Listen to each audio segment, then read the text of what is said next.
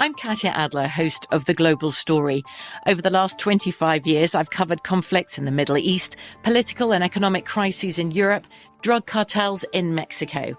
Now I'm covering the stories behind the news all over the world in conversation with those who break it. Join me Monday to Friday to find out what's happening, why, and what it all means. Follow The Global Story from the BBC wherever you listen to podcasts.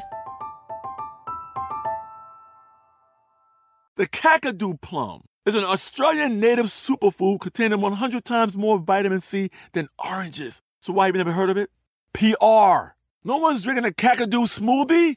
I'm JB Smoove, and that was a full episode of my new podcast, Straightforward, inspired by guaranteed straightforward pricing from AT&T Fiber. Get what you want without the complicated. AT&T Fiber, live like a gigillionaire. Available wherever you get your podcasts. Limited availability in select areas. Visit AT&T.com/hypergig for details. When you buy Kroger brand products, you feel like you're winning. That's because they offer proven quality at lower than low prices.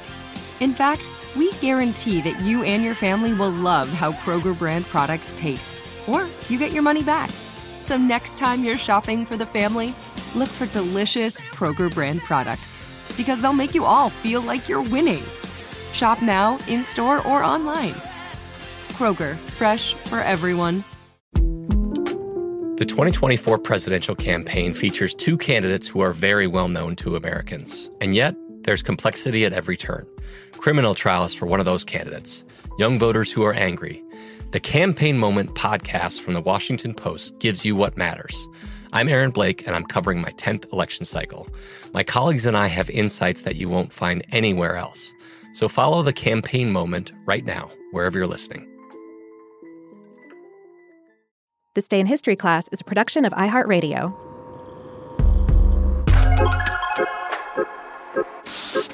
Hello, and welcome to This Day in History Class, a show that believes the lessons of the past can guide those in the present toward a better future.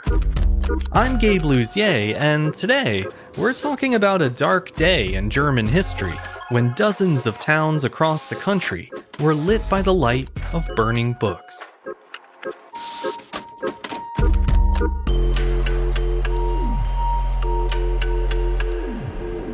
The day was May 10th, 1933. More than 25,000 books were destroyed during a series of book burnings held in college towns throughout Germany. Students from 62 institutions of higher learning participated in the bonfires. The events were staged as part of an ongoing effort to force German arts and culture into agreement with the Nazi Party. All of the books put to flame that evening had been targeted for their supposedly un-German spirit. This included works of Jewish authors such as Sigmund Freud and Albert Einstein, as well as American authors like Jack London, Upton Sinclair, Ernest Hemingway, and Helen Keller. The students who burned these books believed they were helping to purge their country of a corrupting foreign influence. In reality, they were showing the world what the Nazi regime truly stood for, an action that would later prove to be self-defeating. It might come as a surprise to some to hear that massive public book burnings were instigated by university students rather than by officials of the Nazi Party. But of course, the party's rhetoric had been designed to incite this kind of cultural violence. In the early 1930s, as the Nazi Party continued to grow its military strength, it also worked to make Nazi ideas more appealing to the masses. Key to this task was Joseph Goebbels, the head of the Ministry of Popular Enlightenment and Propaganda. Under his supervision, the ministry established broad cultural control over the German people, dictating what the national press said and which books and films were allowed to circulate. The ministry also established the Hitler Youth, an indoctrination program that all Aryan children in Germany over the age of 6 were required to join. All of these efforts aided the Nazi regime by creating a culture of fear and exclusion, one that many people had been groomed to accept at a young age and then willingly embraced by the time they went to college. The book burnings of May 10th took place in 34 different university towns, but the evening's largest and best documented bonfire was on Opera Square in Berlin, the site directly between the city's opera house and university.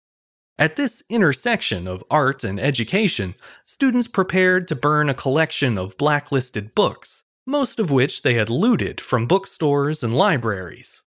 At the center of the square, they erected a 5-foot-high wooden pyre around a granite slab, and then soaked the logs with gasoline.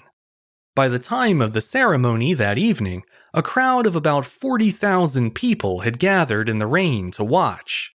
They were joined by 5,000 torch-bearing students who marched into the square singing Nazi anthems as a live band played along. Once the fire was lit, students made their way to a podium one by one.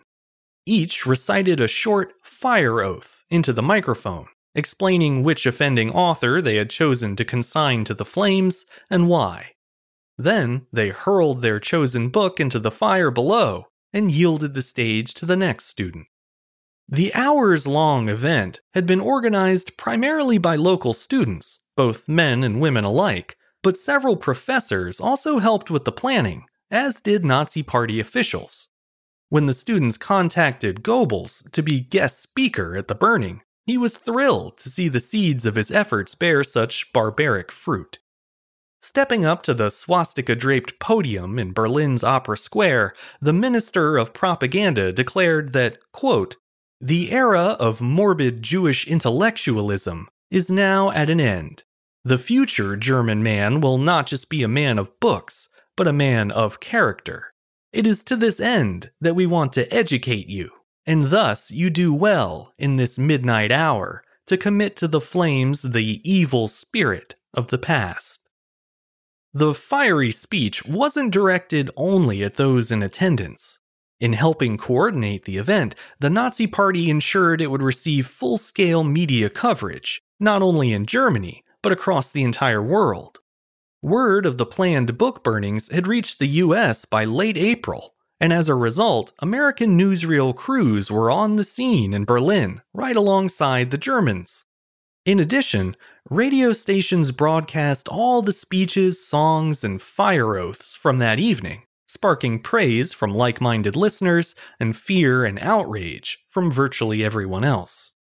Many American authors spoke out against the book burnings, both before and after they took place. One especially notable reaction came from author and disability activist Helen Keller. Her writing had been judged un-German on multiple counts. Not only did Keller champion the rights of disabled persons, industrial workers, and women, her very existence was a reproach to Nazi ideology. Keller had lost her hearing and sight after contracting a high fever as a child, but despite these challenges, she went on to live a rich and rewarding life and helped countless others by example. She was living proof that eugenics was both unscientific and unethical, so of course Nazi officials were quick to suppress her writings. When Keller learned her books were scheduled for destruction, she responded by penning an open letter to German students. She warned that their efforts would inevitably fail, writing, quote, "History has taught you nothing if you think you can kill ideas. Tyrants have tried to do that often before, and the ideas have risen up in their might and destroyed them. You can burn my books and the books of the best minds in Europe, but the ideas in them have seeped through 1,000,000 channels and will continue to quicken other minds. I deplore the injustice and unwisdom of passing on to unborn generations the stigma of your deeds." That may sound like idealistic sentiment, but Keller was proven right in short order. After the bonfires on May 10th, more than 100,000 people marched in New York City to protest Nazi policies, and similar demonstrations were held in numerous other towns and cities. The book burnings took place a world away and had no direct impact on American life, but the image of the flames and what they represented provoked a powerful response from millions of observers. The memory of that disgust took root as well. By the time World War II began a few years later, the imagery of the book burnings had become a catch-all symbol for all the tyrannies of Nazism. That symbolism lived on well after the defeat of the Nazi Party in Germany, thus fulfilling Keller's prediction that the stigma of the burnings would long outlive those who struck the match. In that sense, all of the pomp and stagecraft in Berlin backfired big time. It may have won the Nazis some new supporters, and it certainly sent a strong message to opponents of the regime, but by serving as a not-so-subtle policy statement, the book burnings also tipped the hand of the Nazi Party. Columnist Walter Lippmann explained this best when reporting the bonfires for the New York Tribune. He warned that, quote, "The ominous symbolism of these bonfires is that there is a government in Germany which means to teach its people that their salvation lies in violence." Many others picked up on that message and began pushing their leaders to take the growing threat of Nazism more seriously, to varying degrees of success. These early warners knew that anti-intellectual violence was just the beginning. As German poet Heinrich Heine once wrote, quote, "Where one burns books, one will soon burn people." That's a notion that may have given some German readers pause following the events, but alas, the works of Heinrich Heine were part of the bonfire. I'm Gabe Luzier, and hopefully you now know a little more about history today than you did yesterday. If you want to keep up with the show, you can follow us on Twitter, Facebook, and Instagram at TDIHC Show. And if you have any comments or suggestions, you can always send them my way at thisday@iheartmedia.com. Thanks to Chandler Mays for producing the show, and thank you for listening. I'll see you back here again tomorrow for another day in history class.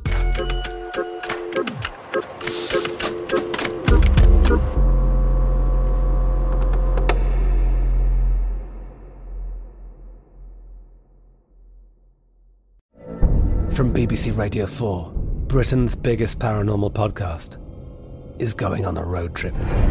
I thought in that moment, oh my God, we've summoned something from this board.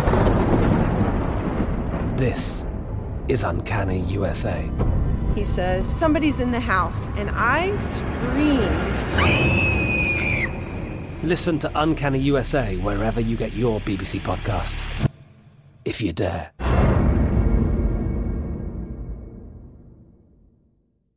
Xfinity has free premium networks for everyone this month, no matter what kind of entertainment you love. Addicted to true crime? Catch killer cases and more spine-tingling shows on A&E Crime Central. Crave adventure? Explore Asian action movies on Hi-YAH. Searching for something extreme? Check out skating, snowboarding, and more on Fuel TV Plus, the global home of action sports. And find crowd-pleasing bops on iHeartRadio's Hit Nation playlist. There's new free shows and movies to love every week. Say free this week in your Xfinity voice remote.